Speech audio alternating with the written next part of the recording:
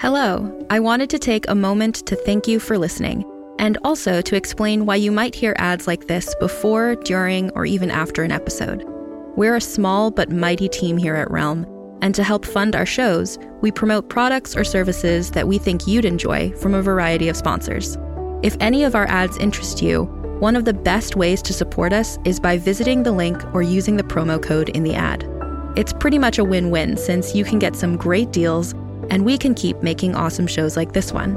You can also visit realm.fm/partners for more information about our sponsors and how to access the different promotions. Thanks again for joining us in our corner of the universe. Listen away. Every 5 minutes, someone dies while waiting for a compatible donor heart, liver, or kidney. On a remote island in Lake Superior, a team of geneticists strive to engineer an animal with human-compatible organs, thereby saving millions of lives. But these ancestors are not the docile herd animals they envision. Instead, the project spawns something big, something evil, something hungry. Ancestor by #1 New York Times bestselling novelist Scott Sigler is available for free on Apple Podcasts, Spotify, or wherever you get your podcasts.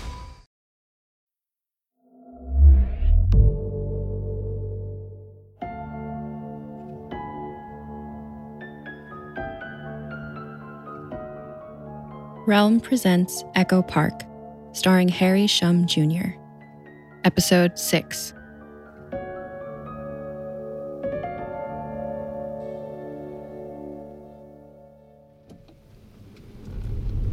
As a car drives itself away from the Zhang residence, rain blurs the world outside. The torrent matches my thoughts, my feelings about my biological parents, Dr. Zhang's notes, the alpha gene experiments, Rasa. It all becomes a simmering panic with no conclusion. What happened to Mia? Charles? Is it Dr. Zhang or someone from the Alpha Initiative that's doing this? Or does his theory regarding our manipulated aggression genes hold water? Could an Alpha truly have killed them? An Alpha like Roque? I pull out James's phone. It's not a text or call, but a social media keyword alert. Opening it, the feed is a flood of headlines. We deserve justice. Clone protesters rally in front of LAPD headquarters. Doubles demand more from DOJ. Copies call cops criminals. LAPD neglecting the clone community? I scroll frantically up the feed. The posted photos evolve from professional photojournalist shots of the marching echoes to chaotic cell phone pics and videos showing the police in riot gear advancing. The echoes are waving signs featuring the circle symbol, with and without the tangent bar. There are cartoons of Dolly the sheep splashed in blood. My breath catches as a video of Roque scrolls into view. They've replaced their usual tailored ensemble with a white muscle tank, a bandana around their neck, and jeans. They're standing on a dumpster. The echoes wheeled into the street, shouting into a megaphone. We're here peacefully protesting to demand justice for our dead siblings. The LAPD has been neglecting the Echo community since its formation, even as we face daily harassment and violence from anti-clone radicals, including cops themselves. 2 of us have died within the past week. On top of the racism and class discrimination some of us Echoes face, we're viewed as genetic abominations, subhuman. Even the government has not given us full human rights. So what is it going to take for us to get justice? To be given the rights we deserve? Or is it just how originals run society? If you're our allies, then stand with us. Support our right to basic freedoms. And if you can't swallow your own fucking bigotry, then fine, hate us. But do your job. Protect us and serve us like the human beings we are. The video's audio is flooded with grainy screams and cheers. The crowd's fists and signs pumping into the air before cutting off. My pulse hammers. I think of the time Roque stood up for me at the retreat. All the times they comforted me once we'd been kicked out. But this is a mistake. A huge mistake. They're right. But they're putting the entire community at risk to make a point. I clumsily dial for James. He might be able to help keep the cops off the protesters. Convince the protesters this demonstration is just going to piss everyone off. The line rings. And rings. And rings. No answer. Fuck. I have to go support my family. Even if I think the protest is a terrible idea, even if I think it will do more harm than good, I owe them that much. My source can deal with this bullshit alone.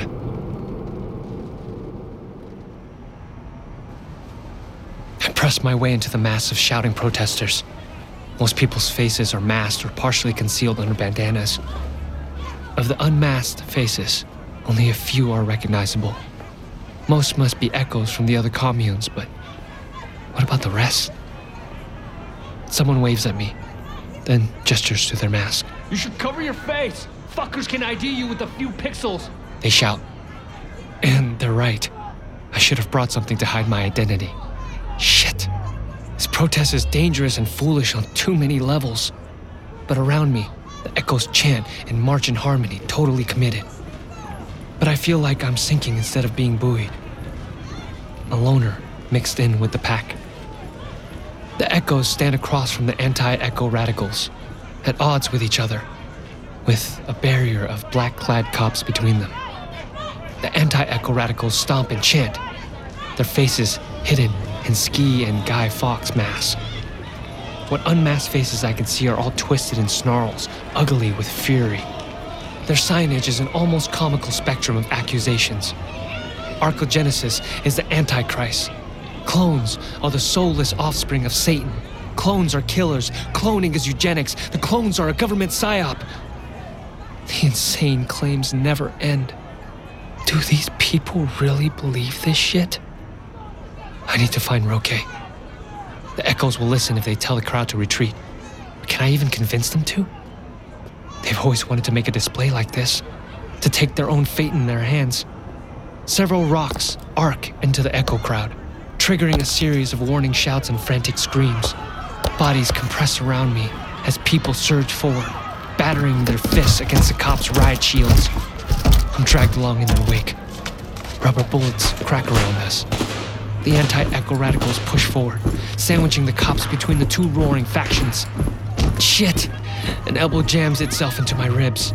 I struggle against the current of bodies. I double over, wheezing, just as a canister pops nearby. Tear gas sprays the crowd. I cover my face and fall against the people in front of me, panic swelling. I can't see anything but bodies everywhere I look.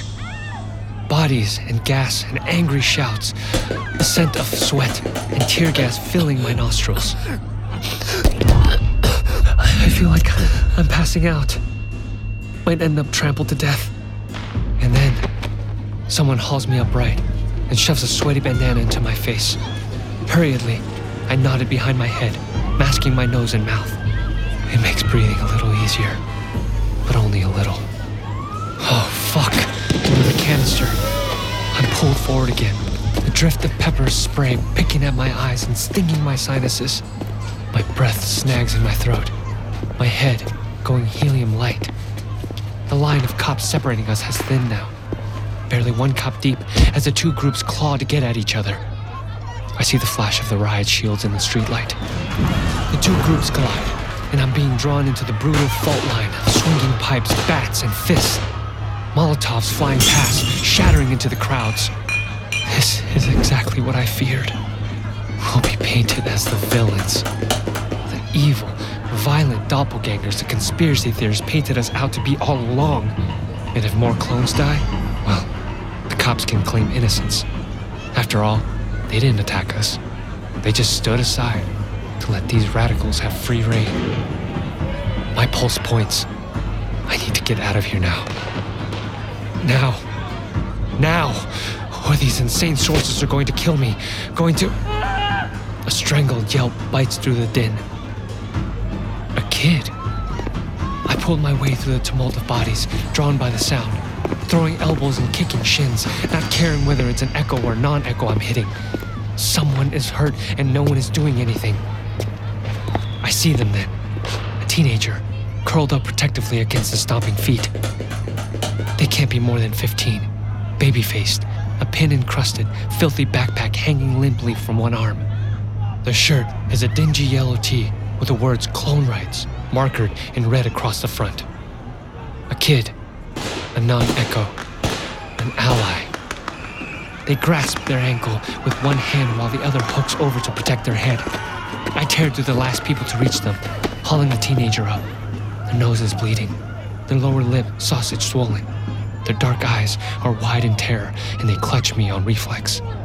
Just hold on, okay? I'm getting you to an ambulance. It's not far. I start to walk again, but we're almost immediately bowled over by another rush of people. My ankle! You got stepped on! They whimper.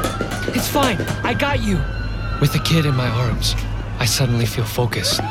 There's an urgency that muscles out panic and fear, amplifies my adrenaline. This kid needs my help. They need me.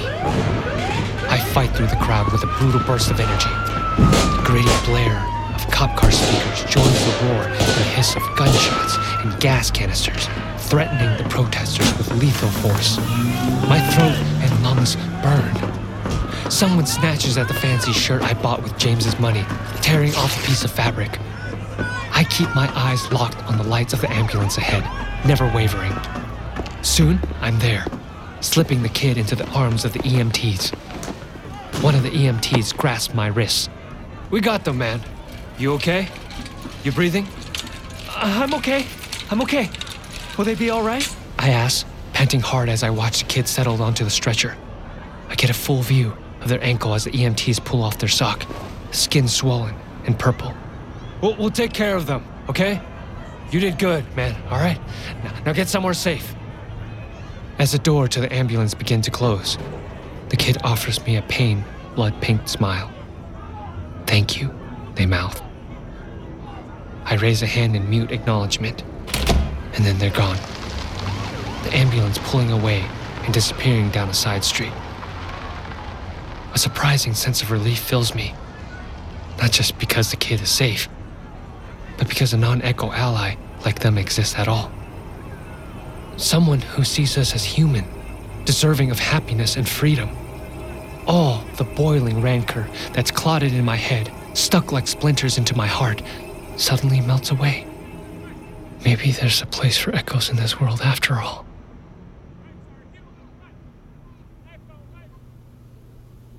James is still passed out when I return to the hotel at midnight. He's fallen off the bed, a pile of puke next to his head like a chunky thought bubble. I check his pulse, his breathing, all fine. I stand over him. What would I have done with my life like James? As irritating as he is, and how flagrant his privilege can be, I still care for him, more deeply than I realized, especially now that I have met his parents. Our parents? Sighing, I drop a light blanket over James and tuck a pillow beneath his head. Numb and dazed from the protest, I toss my ruined clothes into the trash and shower the sour sweat and gas off. New bruises dapple my ribs and face. Scrapes and cuts fleck my cheeks and arms. Afterwards, drained but twitchy, I lay flat on the clamshell bed, run through the information I gathered from Dr. Zhang's safe. The alpha echo theories, the gene manipulation, the new biofirm, Makalos Therapeutics, the one that desperately wanted Dr. Zhang to work for them. I snatch up my phone and search for the company. The design is blandly cheery. Their mission statement and About Us section are similarly inoffensive and vague. With innovative science and technology, Makalos Therapeutics is reimagining the potential of medicine. We are dedicated to developing and commercializing life-saving and life-extending gene therapies. Bullshit. Clearly. An idea pings into my head. I could bullshit my way in. James style. On their contact page, Their number says they're available 24/7. So, I dial McCullough's Therapeutics from James's phone, just in case they have caller ID or trace it later. Dr. Zhang using his son's phone seems less sketchy than a random hotel number, right? McCall's Therapeutics, this is Deidre speaking. How may I direct your call? With another glance at James, still sound asleep, I clear my throat. Yes, hi. I'm a doctor previously employed at Arcogenesis. I was hoping to talk to someone about the position I saw on your website. In my mind's eye, I picture all the emails addressed to James's father that I found, practically begging him to speak to the directors at McCullough's. With Arcogenesis? Sure enough, the woman sounds more alert now. Keys clatter in the background. Of course. Dr. Zhang, I answer. On the ground, James snorts. Then he rolls over and begins to snore. I ignore him. I've got a 9 a.m. with our senior program manager, if that works. That's perfect. I jot down the address she gives me, agreeing to all the usual bullshit terms and conditions while I'm on the line. A few minutes later, I leave James's phone near his head, then crawl into bed alone. Excitement buzzes through me as I fall asleep, forcing me to play out all the worst-case scenarios. Maybe I should try and wake James up, get his opinion on this idea, or get him to go instead. But no, I don't need my source. That's what the circle taught me. I tricked James's own parents, didn't I? I can do this. I will do this. I repeat my resolution until my mind empties of thought, leaving me in a dreamless black fog. Only the twinge of my new bruises punctures the darkness of sleep, provoking the memory of a pained scream. A sound of anger and fear. A sound of hope. Hey there, this is Justin Bartha. I made a funny new podcast, King of the Egg Cream. It has the greatest cast in the history of podcasts with actors like Louis Black. I'm torn by my feelings for two women. Bobby Cannavale. You can eat it, or if someone hits you, you can put it on your cut. Melanie Linsky. I wonder what these marvelous things are that look just like boiled chicken feet. Jason Ritter. I can break things and pick locks and kill people. Michael Stuhlbarg. The whole point is to inspire people that they should make themselves better. Ari Grainer. No, don't whet its appetite. What are you, an idiot? Me, Justin Bartha. That's not just any egg cream, that's a Lemke's special. And all narrated by the hilarious Richard Kind. This is the story of Harry Dalowitz and how he rose from nothing to become New York's King of the Egg Cream. So if you like funny true stories, come listen to King of the Egg Cream, available wherever you get your podcasts. Shiny black towel reflects my face. My expression is grim, mouth thinned, pensively, forehead wrinkled. I take a slow breath, trying to exhale the tension as I wait for my appointment. If I'm pretending to be someone like Dr. Zhang, I need to be relaxed, coolly confident. I used James's credit card again, this time on a suit and tie. Hopefully it survives longer than the last outfit. McCullough's offices are a clean glimmer that speaks of wealth and ingenuity. Even their secretaries are young and bristling with an eagerness to please. The swish of a door, the sharp click of heels. I keep my eyes on my phone, confident meant aloof. My attention is valuable. Hello. Sorry to keep you waiting, Mr. I look up without a smile, trying for a low-key scorn. But the face I meet has my eyes widening into moons. I forget my entire plan. Sophia? Terrence? She says slowly, her face taking on a strange hollowness. Maybe I should have pretended to be James. But I can't help it. A smile stretches my face. Why is she looking at me like that? It must be shock. I jump to my feet to hug her. Oh my God, Sophia. Oh, wow. I step back to take her in, hands resting on her shoulders. She was the last highlight of my retreat life. Always kind, someone who never looked down on me, even when I fumbled through lessons or had a panic attack during an exercise. I knew she worked at McCullough's, but I didn't realize she worked here. They have half a dozen offices all over the city, not to mention the country. I remember that someone named Newhouse had been trying to recruit Dr. Zhang. Is this some kind of family business? I removed my hands from his shoulders and put them on my hips, trying to feign ease.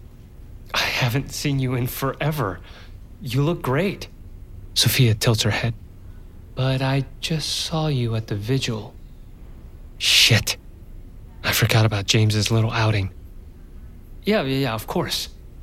I just mean I haven't seen you in this sort of setting in forever. Business formal. She was at the vigil? What brought her there? She never visited Echo Park since we were emancipated, at least not to my knowledge. I scratched the back of my head, lowering my voice. Honestly, I was sort of in a fugue state when I saw you, the vigil and all. It was... Her face softens, and with it, my nerves. James almost fucked this whole thing up, and he isn't even here. Asshole. I know. I'm so sorry. I know how hard the community is taking it. Mia would have loved to know that her death wasn't in vain. That it was galvanizing. Had purpose. I hope so. So what brings you here? Sophia straightens, and I wonder if I'm annoying her, or if James left a bad impression. She narrows her eyes. I'm supposed to be showing an Archogenesis doctor around. I know. Technically, that's me. I need help, Sophia. Desperately. Is there somewhere we can talk in private? She leads me through a labyrinth of halls and several thick doors with high-end ID scanners. Security cameras are everywhere. When we finally arrive at her office, I'm surprised to see it's quite expansive and luxe. Is Sophia an important figure here? What do you do here, Soph? I ask, settling into a chair by her desk. Writing, marketing, PR stuff. I itch my chin. Oh, but why here of all places? They knew about my involvement with Archogenesis, the volunteer work. I made a name for myself after that in the pop sci world, writing for journals. They headhunted me recently, so... Yeah. So, how can I help? She hands me a bottle of expensive water and opens one for herself as she takes a seat across from me. I suck in a breath. I wanted to see if you could get me some information from Archogenesis. Like who worked there during the Alpha and Beta clone programs, biological donors, paperwork on our physiology, anything. She blinks for a moment, absorbing the request. Okay. Why? To find the killer. It started with Mia, but now Iskender's gone. Charles. Benny is still missing, so at this point, I don't know. He's probably dead too. Sophia stares, unblinking. I shift uncomfortably. Last I remembered, Sophia and Mia were close. Sophia and Benny too. But she doesn't react, beyond a tightening at her jawline. You think it's a program doctor who's killing echoes? I shrug. A caretaker. A lab tech. I don't know. But wasn't there hate speech graffitied at Mia's apartment? Most people at the vigil seemed to think it was anti-echo radicals. I think about the angry mob I saw at the protest. They're mad enough to kill, yes, but not like this. No. All the killings happen so fast. It feels more targeted than that. And Charles, God, I was hiding him, and they still found him and murdered him. They hunted him down. I don't mention the fact that I have my suspicions on some people within the circle as well. Better to stay focused on one suspect. Sophia winces. I'm so sorry, Terrence. I can't imagine how you're feeling. I scrub a hand down my face. I really don't think it's just some random anti-echo group. It feels personal. I swallow a lump. Sophia, you were in and out of the retreat when we were younger, when you visited Mia. You had access to the facility. I did. I nod, bunching the fabric of my slacks under my damp hands. Can I ask, what do you know about the Alpha Echoes? Their program? Sophia looks at me. Again, a strange distance in her gaze. Her pale legs are crossed daintily, one hand resting in her lap, the other on the arm of the chair, frozen in place. Her mouth opens a little, as if to break the silence, then closes once more. Sorry if this makes you uncomfortable, I say. Her reaction makes me uneasy. Yes, I knew about the Alpha Echoes and their program. Why? How much information is it wise to give to Sophia? Though she volunteered at Arcogen as a teenager, she hasn't been especially involved with the Echo community recently, aside from attending Mia's funeral. But now here she is at the firm courting Dr. Zhang. Where does she stand on Echoes? On the deaths? I clear my throat. All the years I was at Arcogen, they never let me meet any of the Alphas. From what I know, their development program was bad, negligent, at times even abusive.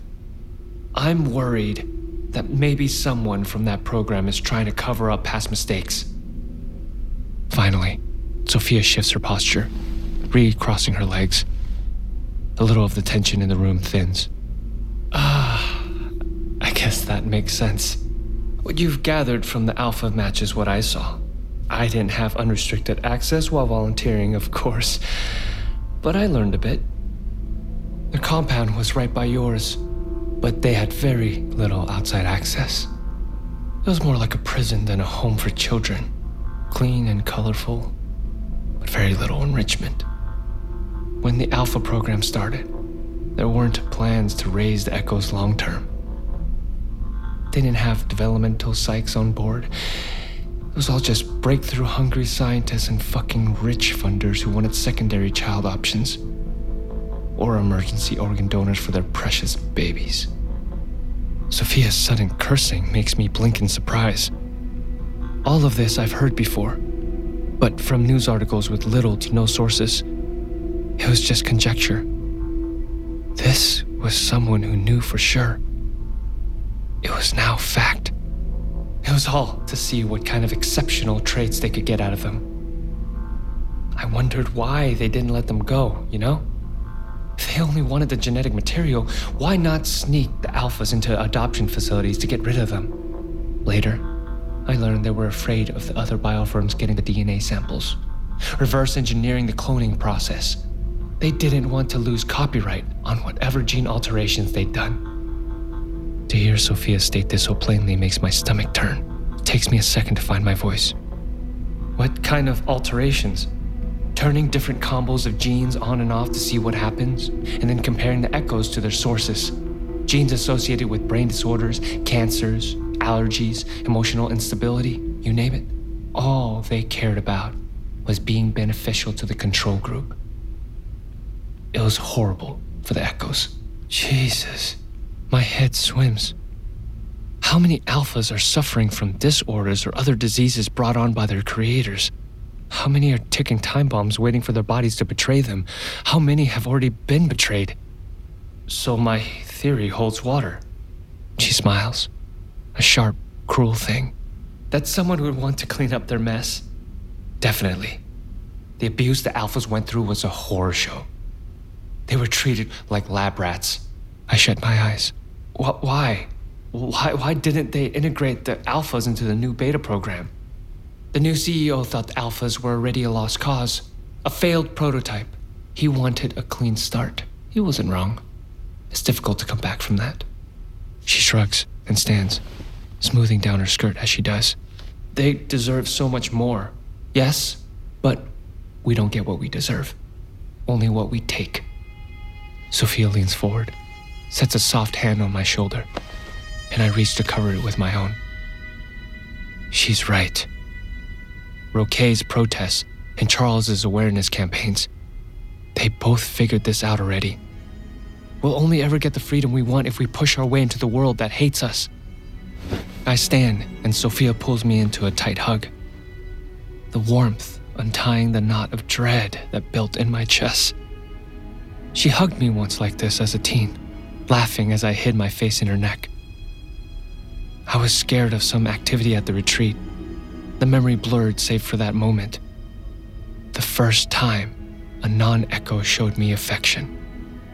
It was humiliating at the time, but in retrospect, her spontaneity, how she laughed and patted my back fondly, it was the closest I've ever gotten to knowing what having a sister felt like. She draws back, patting my cheek with a gentle smile. It'll be all right, Terrence. I'll send you anything I find, okay? I take her hand, squeeze it.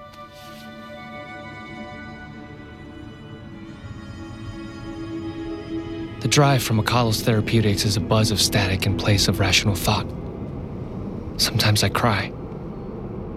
Why did I ever think I'd manage my trauma? Managed? Some days I can pore over the details of my life without batting an eye, and sometimes I learn something new about the cloning program and feel skewed for days on end. Today is one of those days. I can't stop picturing the things Sophia described. I was in the facility. I saw how bad we had it in the beta program. Imagining worse is easy. The thought glares as I walk into the Circle Community Center. It's empty. The meeting doesn't start for hours. I drop onto one of the threadbare couches and go through a few breathing techniques to clear my head. My nerves are beginning to find their level in the quiet, open space, as they always do when I'm here. I consider the murders. There are too many possible suspects. The killer could be a fanatic, like Sophia thinks, an Arcogenesis employee, or even an Echo from the Circle. Probably an Alpha. Someone so angry about how they were treated, they decided to take it out on the Echoes who keep trying to make peace with the world that hurts them. Am I back at square one again? I lean my elbows onto my knees, holding my face in my hands. Who's doing this? Who?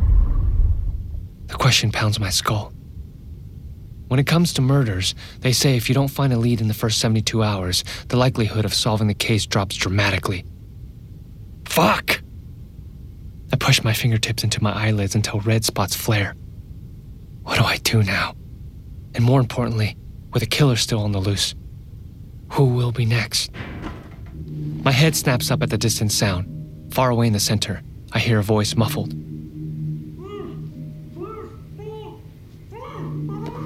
I leap to my feet, starting down the hall. Who would be here? I open the office doors one by one, slamming them as I go. Every room is empty. At the end of the hallway, I freeze, straining my ears. Okay, please. The basement. I creep toward the end of the hall and find the basement door cracked open. Usually it's locked. Swallowing dryly, I open it with a creak and start down the steps, one by one. No, stop, okay? You can't. More whispering now.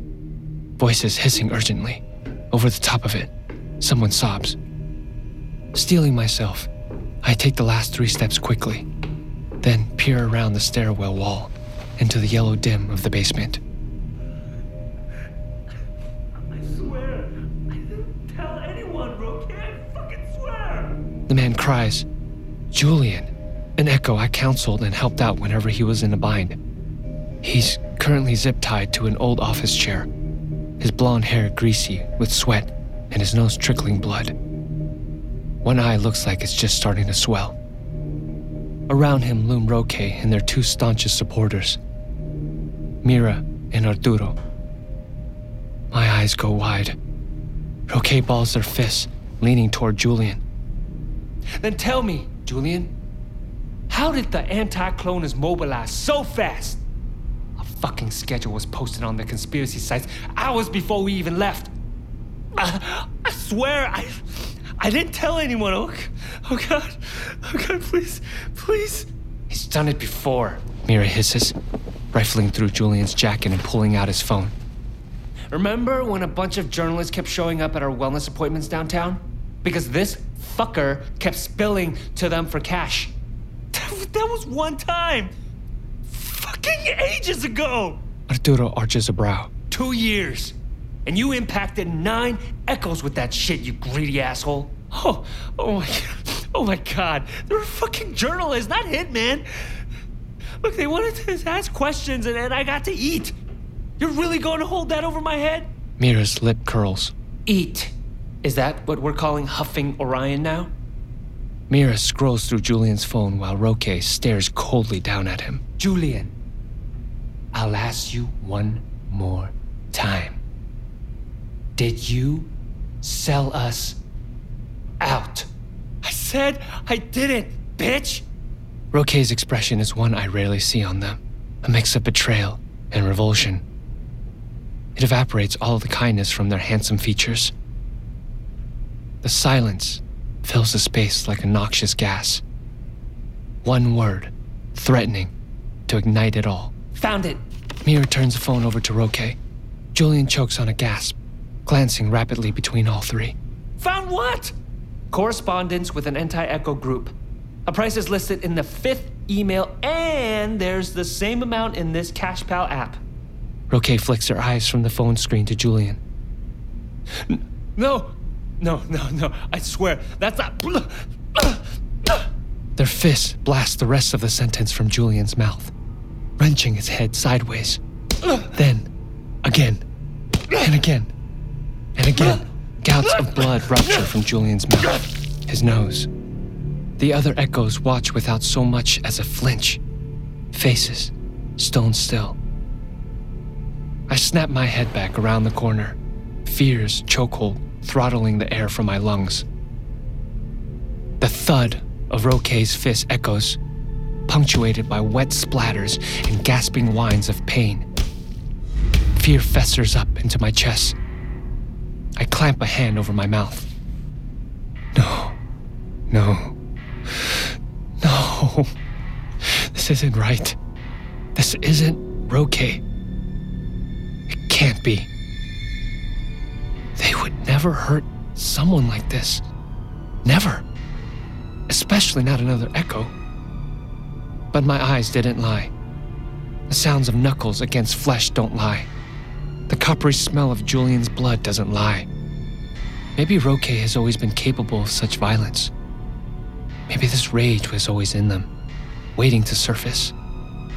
Natural or artificial. Cultivated or inherited. The question rings in my head again. A single syllable, keeping the tempo of Roque's fists. Who? I refuse to believe the answer hammering against my skull. Not you, I think. Please, not you.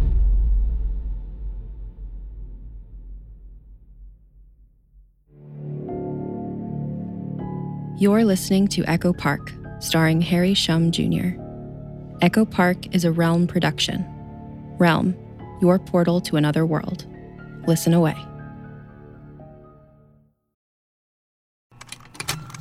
Contained herein are the heresies of Radolf Burntwine, erstwhile monk turned traveling medical investigator. Join me as I uncover the blasphemous truth of a plague-ridden world, that ours is not a loving God, and we are not its favored children. The heresies of Radolf Burntwine, coming January 2nd, wherever podcasts are available.